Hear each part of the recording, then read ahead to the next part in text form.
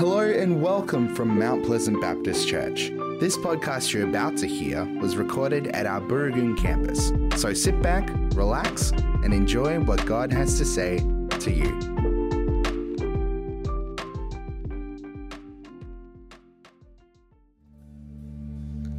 Lord, we do say all might and majesty and dominion, glory and honor and praise is yours. You alone are worthy to receive our praise. The church said, amen, amen. Please be seated. Lovely to be with you this morning. Thanks for the opportunity to speak to you again. Thanks to Mia and the worship team. Can we just thank them? That was just a super time this morning. Bless them.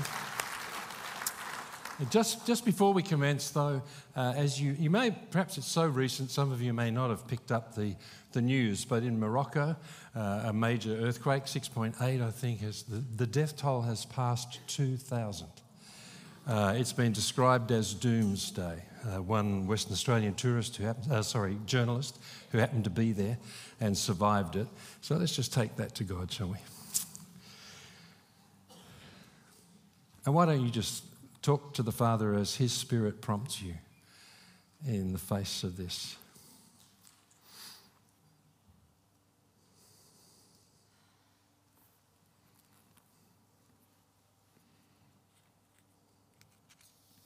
Lord, it's unimaginable loss.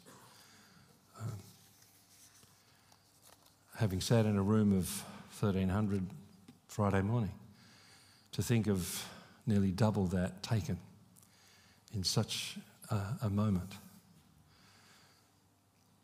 We just raise it before you, Lord, feeling very helpless, but knowing that your compassion drowns ours. Our hearts are moved, yours so much more. Every single one of those people, you knew how many hairs on their head. Move your church, Lord.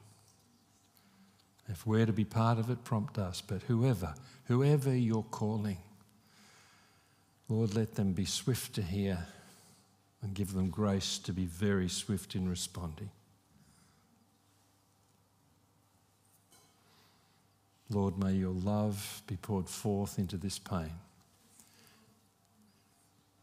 And Father, we also I just want to say amen to Gary's prayer from earlier. Help me to step into the twilight, stay out of your way so that, Jesus, you have the spotlight. Holy Spirit, you are here. Continue to have your way in this place. Put aside our preconceptions and our agendas and say, your will be done in this room as it is in heaven. Your will be done in the lives of all watching online as it is in heaven. Church said, amen, amen. Well, thank you for the privilege of speaking to you once again. I always love it. And I get to launch a new series. Look at that young girl on the screen. Nick commented last week when he was announcing that this new series would commence, and he said, that's where we want all of you to be.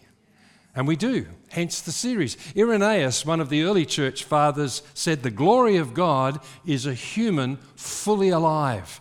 And that's what he was talking about, a human fully alive. In the Together email, which is a great way to keep up with what's happening around the church. If you're not on the list and you'd like to be, we'd love you to be. See the Connect Point people, they'll be happy to make all that happen.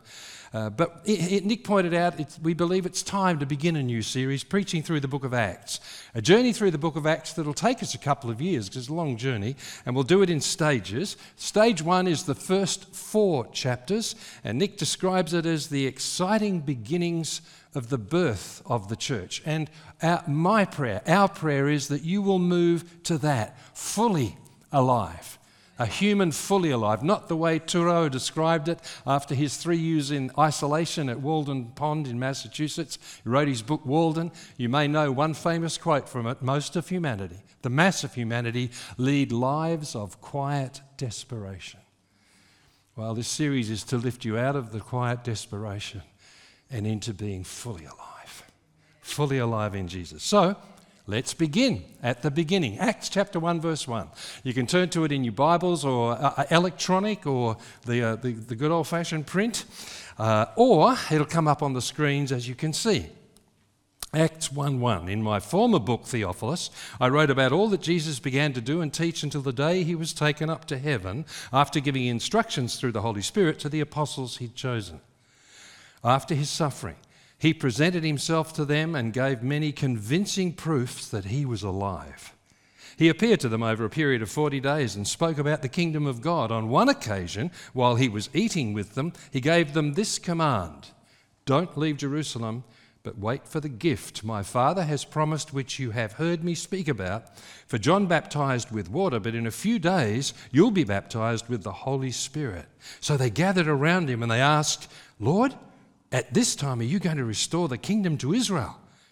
He said to them, it's not for you to know the times or dates the Father has set by his own authority, but you will receive power when the Holy Spirit comes on you, and you'll be my witnesses in Jerusalem and all Judea and Samaria and to the ends of the earth. After he said this, he was taken up before their very eyes, and a cloud hid him from their sight. And they were looking intently up into the sky as he was going, when suddenly 2 men dressed in white stood beside them. Men of Galilee, they said, why do you stand here looking into the sky? This same Jesus, who was taken from you into heaven, will come back in the same way you have seen him go into heaven. Church said, amen. Wait, the church said, amen. Even so, Lord, come quickly.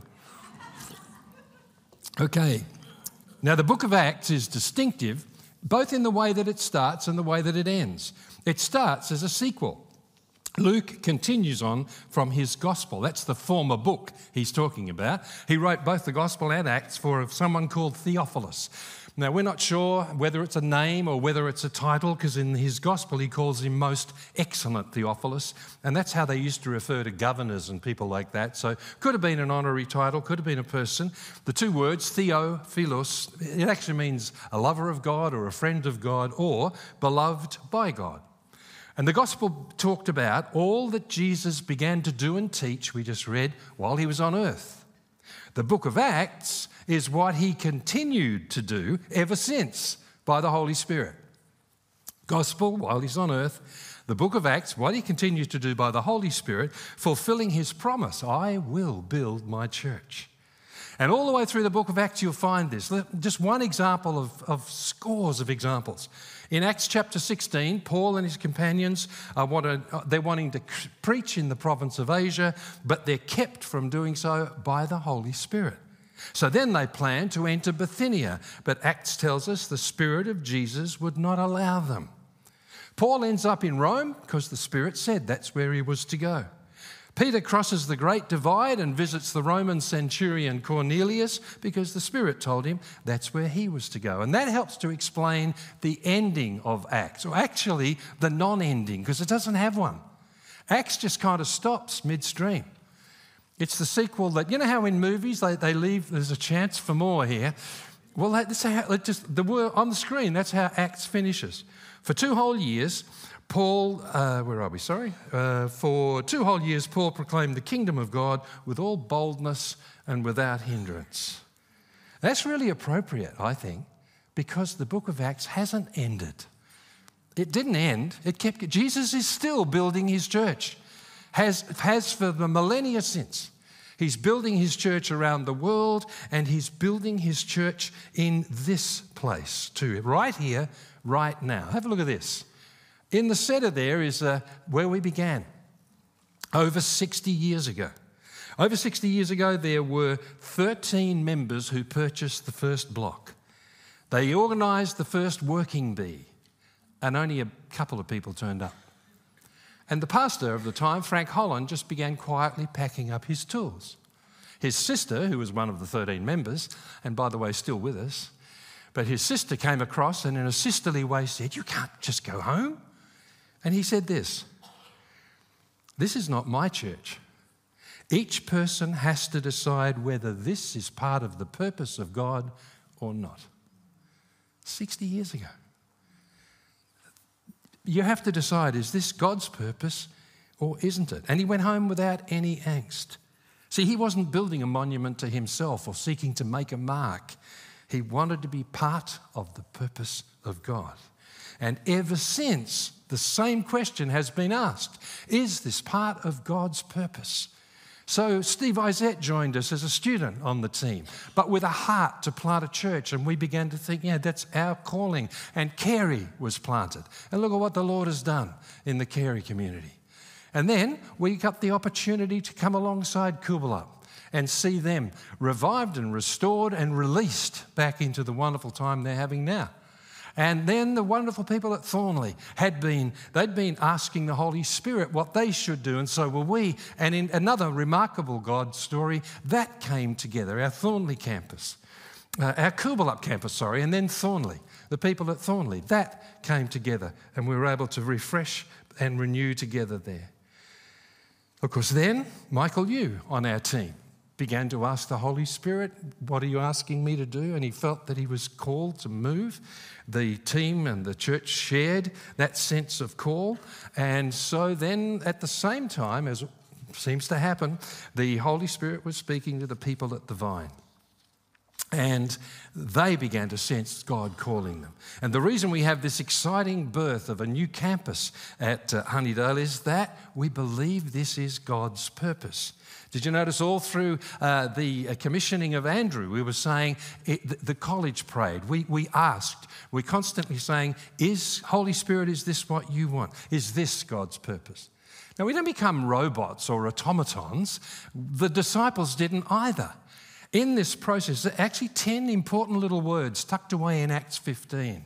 They were communicating a very important decision from a vital meeting of the church leaders in Jerusalem, and they included these 10 words. It seemed good to the Holy Spirit and to us. But you notice the order. We have a role, but the Holy Spirit's role is primary and supreme. I had the privilege of being a guest at the Ross Moyne graduation concert last night. It was a marvellous night. I loved it. And so did Merle. A marvellous night of music. And it's like we're all in the orchestra, but he's the conductor. Each of us has a desk in the orchestra where we sit, but the Lord is the conductor. So when the disciples say to Jesus, Lord, are we going to get rid of the Romans? At this time, are you going to restore the kingdom to Israel? Jesus is crystal clear. It's not for you to know the times or dates the Father has set by his authority. What's he saying? You're in the orchestra. He's the conductor. Sit at your desk. Sit at your desk. You have a unique desk. No one can sit at your place in the orchestra. He made you for it. But he is the conductor. See, he has to be. How could the disciples know that Jesus is about to send them as his witnesses to the ends of the earth, because the Spirit is about to cross the greatest divide of all and fall on Gentiles as he was falling on Jews? Excuse me. They couldn't possibly know how long God had been getting ready for this. 450 years before was the golden age of Greek culture. Because of that, Greek became the lingua franca, the language they spoke everywhere, a bit like English today. And so they could write the New Testament in Greek, and it could be read to the ends of the earth. What's more, those hated Roman armies meant mobile armies, and that meant paved roads that connected all the major cities so they were in place so they could travel to the ends of the earth. Latin, incidentally, became a language, another lingua franca, and that had a part to play in the growth of the church. God had been preparing this for a long time, as he always does. And as he always does, Eugene Peterson, I think, nails this beautifully. He says, we must accept the way Jesus works out our salvation. We must allow Jesus to be God. So our first focus in this series, allowing Jesus to be God and the Holy Spirit to be the conductor, is you will receive power. Verse 8 of our reading. You'll receive power when the Holy Spirit comes on you, and you'll be my witnesses. Excuse me. Now, if you say you're going to do a series on the Holy Spirit, some people get edgy. They're a bit twitchy. If you say you're going to talk about witnessing, a whole lot more people get twitchy, don't they? I mean, how many in this room and watching online have not so great memories of witnessing? Thanks, Dave. There's a lovely quote that says, believers and non-believers have one thing in common. They're both uptight about evangelism. We've all experienced the insensitive zeal, the embarrassing guffs, and sometimes, sadly, we're the ones who've shown the insensitive zeal and the embarrassing guffs. Or we feel guilty because we're not witnessing enough. It doesn't cause us to leap up with joy. In fact, there's a lovely story in Eugene Peterson's book, Christ Plays in 10,000 Places. If you haven't read that, give yourself a treat and do so. But he tells the story of how he had a very happy childhood in Montana. He said it was like living in the Garden of Eden until he went to school, and the school bully, Garrison Johns, made Eugene his special project and beat him up every day. Eugene had the Bible verses in his mind as he was being belted, and then Johns discovered he was a Christian, so started calling him Jesus Sissy. And this went on until one fateful day. Here are Eugene's own words. Something snapped within me, totally uncalculated, totally out of character. For just a moment, the Bible verses disappeared, and I grabbed Garrison. To my surprise and his, I realised I was stronger than he. I wrestled him to the ground, sat on his chest, pinned his arms to the ground with my knees. I couldn't believe it. He was helpless under me. And at my mercy, it was too good to be true. I hit him in the face with my fists. It felt really good, so I hit him again. Blood spurted from his nose, a lovely crimson on the snow. I said to Garrison, say uncle. He wouldn't, so I hit him again. More blood. And then my Christian teaching came back to me. I said, say I believe in Jesus Christ as my Lord and Saviour. And he said it. Garrison Johns was my first Christian convert. Isn't that a beautiful story, right? So if that's not what Jesus means by you will be my witnesses, I don't want to see a whole lot of people sitting on people's chest in the car park at the end of the sea. Then what does witness mean? Well, I reckon if we remember our role, if we start at the right place, and if we realise how wide and long and high and deep is the love that is our witness, we get it. Let's start, first of all, remember your role. You are not the saviour. A lady rang night. I've told this story before, so I'll keep it very brief, but it's just the best example I can. Well, it's the one I think the Lord wants me to tell, so he's conducting, not me. Well, if I've misheard the conductor, forgive me, it's not him. But this lady was ringing. She was dying with cancer. She would give us no way of contacting her other than those calls. I made my last call to her. She rang to say goodbye because her voice was being taken. I called out for help. I said what I thought I was meant to say. And halfway, I could take you to the very point on the road driving home where I realised I didn't lead her in the sinner's prayer. If you don't know what that is, don't worry. I had a sleepless night. I rang Neil Adcock, who'd done the program before me, and my mentor, and he said, Graham, let me just say two things. One, the Apostle Paul didn't say the sinner's prayer, just by the way.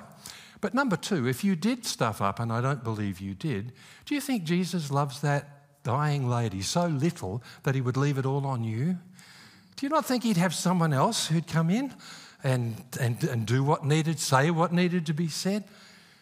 And I realised then, and Jesus has had to say it to me so many times since, Graham, I've actually examined your application for the position of Messiah. You're a little bit short in a couple of the essential criteria, but I do have an opening for a servant. And by the way, for some of you in the room, you're not the Holy Spirit executive assistant either. The Spirit doesn't need an executive assistant. I've got a lady many years ago, very keen for her husband to come to know her friend Jesus. And why wouldn't you be? Who wants to spend eternity apart? And so she would leave books open at the appropriate place for his eyes to just fall on. Or she would have tapes set, and as his car drove in, she would press the button. So as he walked through the door, the preacher was saying just the right thing. Some of you squirming in your seats. No. Look, here's the thing. That man came to faith. It began through the most acutely socially embarrassing situation he'd ever been in. One of my brothers disliked two things especially, and God used both in bringing him to faith. The Holy Spirit doesn't need an executive assistant. See, his love is always pursuing. He loves them more than you do. Sylvia Sanders was speaking to a young lass once who was selling herself in order to support her habit, and her pimp. And this lass said, "Oh, look, it's a bit too late for me. Try and help the younger ones." She was in her early 20s. Sylvia wrote a poem, and it finishes like this. That night, as she trod the familiar beat, was she ever aware of the patient feet that followed on with relentless tread? Feet of a shepherd, feet that bled. That's witnessing. We're not called to be, as Jesus did not say, "You will be my sales team to the ends of the earth." We're not called to sell things. One of our youth group, again, many years ago, went to an evangelism training thing, and they gave them clipboards and surveys. And the idea was you went up to people and said, "Would you mind answering some questions for a survey?" And then halfway through, the survey changed there was a bait and switch, and suddenly you were talking about God. And he did this twice and felt really uncomfortable. And the third person that he could have spoken to was the father of his best friend. And he thought, "I can't do this." So he came and said to me, "Is this witnessing?" I don't want to say anything about the people who designed that or their hearts, but to me, no, it's not. No, it's not. Now, let me quickly say, I was walking out of the Governor's Prayer Breakfast with our Craig Palmer, our pastor, and I know Craig does some training in this area and gives you some fantastic little tools that just put them in your pocket, and there may be a time when sensitively and appropriately you can use them. They're handy. I'm not against that. But we're not called to deliver a sales pitch, and we're not called to be his solicitors. He didn't say, "You will be my lawyers." Now, some people are called to apologetics, and I hold them in awe. I just love seeing them and hearing them do their thing. But we're not all called to that. But we are all called and empowered to be witnesses. Witnesses. What's that? Well, witness is the Greek word martus. And it just means what it means in our everyday life. It means in a court, you're a witness. Now, when you're a witness, hearsay evidence is not accepted. It has to be first-hand. A witness in a court gives a first-hand account of personal experience. So he's saying you will give first-hand evidence from personal experience that I'm alive. Notice he didn't say, "You really should witness for me. You should be ashamed of yourself. You think, well, you call yourself a Christian." He didn't say that. He didn't say you really should witness. He said, "You will witness. You will witness." I have a friend in America. I always catch up with him. Well, Merle and I always have a coffee with he and hopefully he and his wife whenever we go. He's a marvellous guy, great communicator, but a terrible practical joker. And his circle of friends decided this day it's his turn. So he ordered a spicy dish, but they added lethal chili to this spicy dish. Yes, exactly. So he took 2 mouthfuls and something began to burn within him. And as the fire burned within him, he jumped up and started running into the restaurant where one of the group was waiting with a bowl of yogurt, laughing. See, he did testify.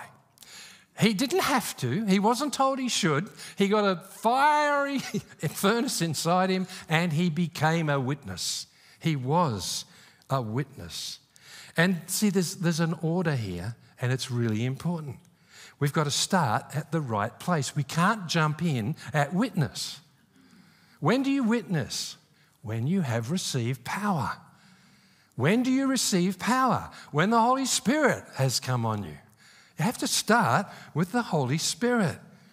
Why does the Holy Spirit come on us anyway? Well, it's not to make us look good or validate us or impress others. Jesus said the Helper, the Spirit of truth who proceeds from the Father, will bear witness about me. So the Holy Spirit will witness to you before he witnesses through you. He'll bear witness about me. So let me put it to you this way. Jesus became human to be Emmanuel, God with us. He came to be with us. So the Holy Spirit makes him real in you and me and through us as he leads us to be with others. Paul put it this way: Your lives are a letter everyone can read. Your lives are a letter everyone can read. Christ himself wrote it, not with ink, but with God's living Spirit. I put the street chaplains up there because the very name of the helper, parakletos, comes from kaleo and para, called alongside. We have a number of street chaplains in our church family. Garth Eichhorn, the founder, is part of our family as well. Leanne Armstrong was a finalist in the recent Chaplains Awards. They're living letters whose very presence and care prompts a question. A girl is vulnerable, in great danger. A chaplain ensures that she gets safely home. It prompts the question from a parent, why did you do this? You're not paid. You're a volunteer. You're out in the teeth of winter, in the dead of night, and you're protecting my girl. Why? Because there is a God who loves her, because she was made in the image of God. Their very presence brings hope. Natalie Page has been called to be among the people who have nothing, the refugees in Yemen with Medair. We saw a message from Nat a couple of weeks ago. I want you to look at another snippet of that and think witness.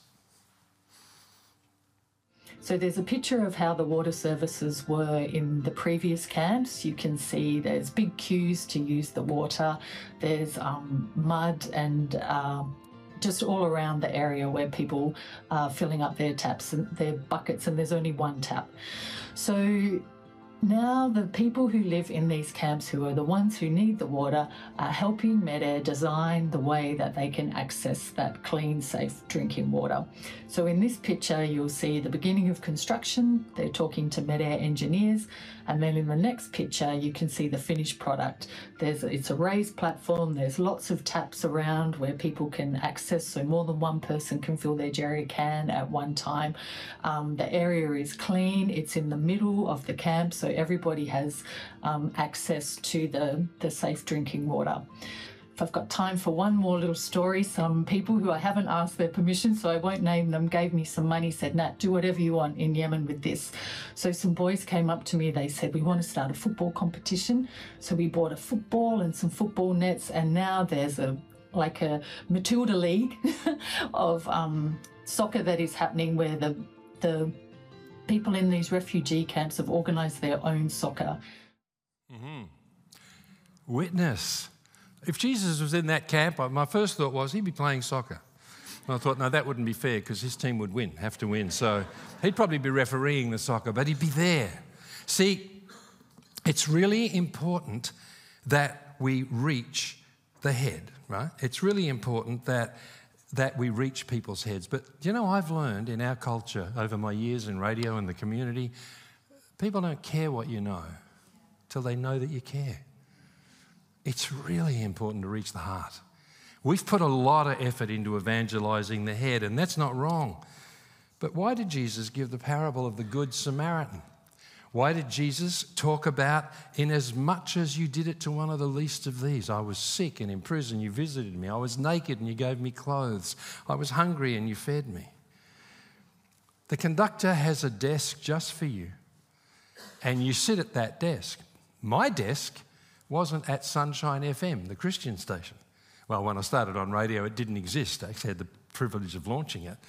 But he sent me down at the TAB station among the Cornellas and the Trifectas and the Mystery Bets. Places like Mabury that I'd never heard of. And for all those years, I just sat and chatted into a microphone. I took calls and spoke into a microphone, but the words really just went out into the ether. I had no way of knowing was God doing anything? But that was my desk. The conductor pointed at me. But what's actually being accomplished? 2 weeks ago, our college chaplain, Joel Louis, bought an electronic drum kit on Gumtree. I bought a second-hand electronic drum kit from a man in Cannington. As we packed down the drums to load into my car, I noticed an ESV study Bible in his bookshelf and asked him about it. I found out that he is a believer and came to faith hearing you share the gospel on Nightline. How amazing is that? Something in his eyes and the lines on his face told me that this man had experienced a lot of hardship, but there was a real air of peace and a solidness about him. I know this sounds weird, but I felt like God had led me to this specific place to buy this drum kit. I'm not sure why, but I blurted out, "I feel like God has led me here." The voice in my head said, "Uh-oh, I'm turning into one of those crazy Christians." The guy paused, looked at me, and said that he sensed that God's hand was in this too. He said that he'd been praying for a long time to sell the drum kit and that this was an answer to prayer. The ad had been up for several months.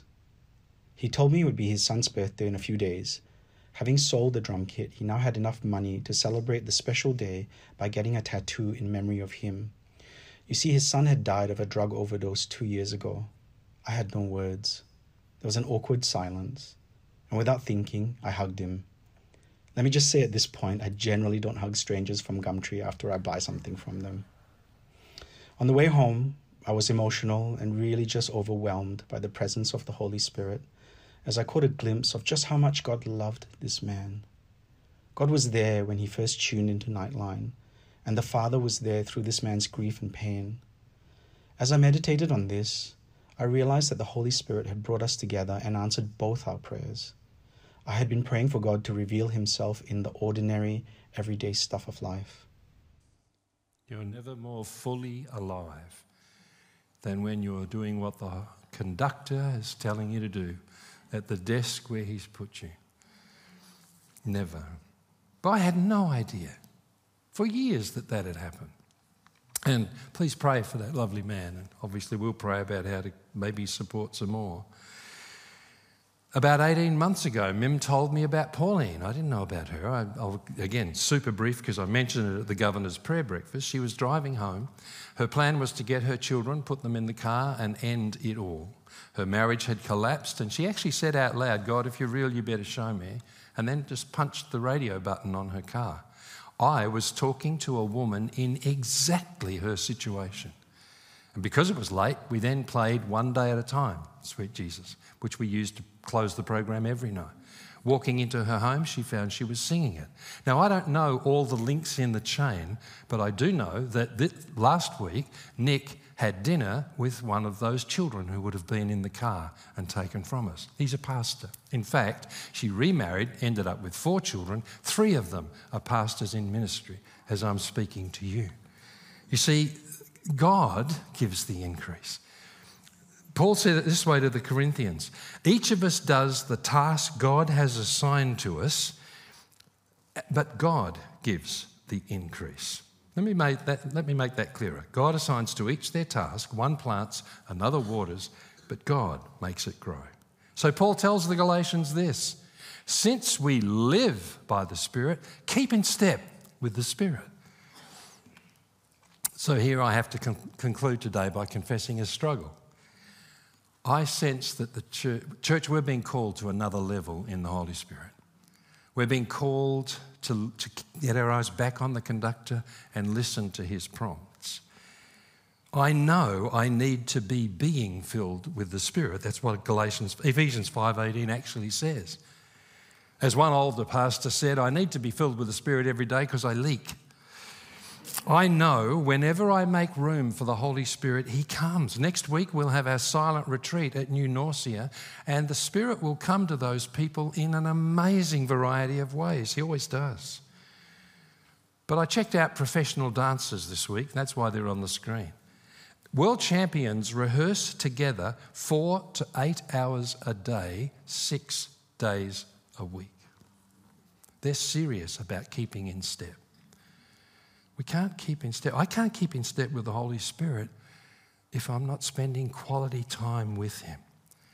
I know he's inviting me to make room for him. I know he's inviting you. And in a moment, we'll use our closing song as our response. But before we do, let me say 2 things. One, listen to him for how you'll do it. One of the great things about Rob Reimer's soul care is he says you have to find your spiritual rhythm. Merle and I are different. What works for her isn't for me. But we each, and I'm never opposed in anything as much as when I'm opposed to rearranging my life to make quality time for the Holy Spirit.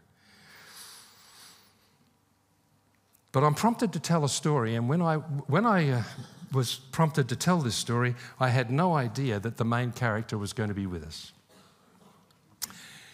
I'd been praying about Merle and I had been praying about how to reach our immediate neighbours coming up to one Easter in a way that was sensitive and loving, and just nothing came. We had ideas and and so Easter came and we thought, well, that worked. But after one of our Easter services, as I was leaving, Cheryl Bowden said, "Have you got a minute?" And then she showed me this. And she told me the story of the little boy who was standing on stage today. But Oliver at this stage was 5 years old. And he wanted to send a message to the people in his street. He told his mum the message, she typed it out, and here's what it is. "I had the idea to give people this letter because I really love Jesus. And I know he died on the cross for us at Easter time. At school, I learned about hunting for Easter eggs and bunnies, but I know that Easter is more about Jesus. I love him because he's kind and he's always around to listen to us, and he's alive and he speaks to us, even though we can't see or hear him the way we see other things. Jesus told us to spread his love all around the earth. He loves you more than all the stars in the universe. Happy Easter." And I said to Cheryl, "That's it. Can I have a copy of that?" I was able to print it off. We gave it to all of our neighbours with some Easter eggs and said, "Look, we're just giving you this because there's a 5-year-old boy who wants to share love at Easter time." Now, all our neighbours were very happy to receive it, but only one responded. And she wrote this: "I wanted to tell you how little 5-year-old Oliver touched my heart, so young, and yet he can see Easter is so much more than chocolate eggs. Mind you, I hope he'll continue to celebrate the real meaning of Easter and have lots of chocolate Easter eggs." That was a lady we were praying for because she was journeying with cancer, and we were seeking ways to share his love with her. And she is now with him. She's gone to be with him. And God used a 5-year-old boy and a chance conversation after church, and that's being fully alive. And he wants it for you. Okay. I'm going to take us through our final song just before we sing it. And I want you to listen to the Holy Spirit for what he says. As we go through each verse, could we have the first verse of the last song? Thanks. We sang this a couple of weeks ago when Nick spoke, and as we were singing it, I really sensed the Lord saying to me, "Finish with this." The first verse of the last song. Thanks, buddy. I'm going to read it to you. Listen to the Spirit. Just see if the conductor points to you in some of these words. Does a phrase jump at you? Holy Spirit, living breath of God, breathe new life into my willing soul. Not quiet desperation. Let the presence of the risen Lord come now. Renew my heart. Make me whole. Cause your word to come alive in me. Give me faith for what I cannot see. Give me passion for your purity. Holy Spirit, breathe new life in me. Holy Spirit, next one, thanks, buddy. Come alive, next one.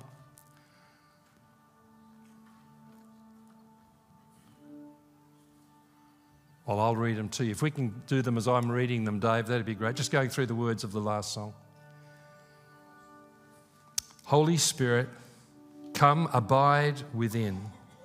May your joy be seen in all I do. Love enough to cover every sin. You don't have to take guilt out of here. In each thought and deed and attitude, kindness to the greatest and the least. Gentleness that sows the path of peace. Turn my strivings into works of grace. Breath of God, show Christ in all I do.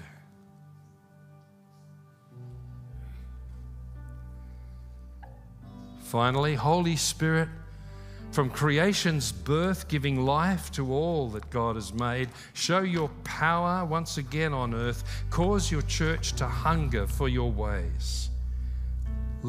Cause your church to hunger for your ways. Let the fragrance of our prayers arise. Lead us on the road to sacrifice. Lead us on the road of sacrifice.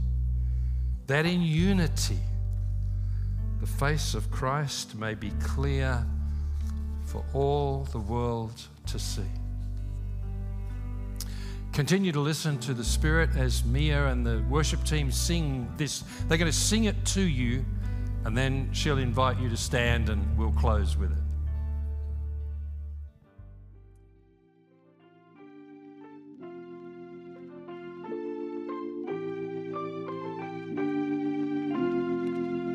We hope you enjoyed this podcast brought to you from Mount Pleasant Baptist Church. Our prayer is that what was said today inspires you and strengthens you in your faith. If you would like to talk to someone about what you've heard today, you can contact the team during office hours on the number you can find on our website at mounties.org.au.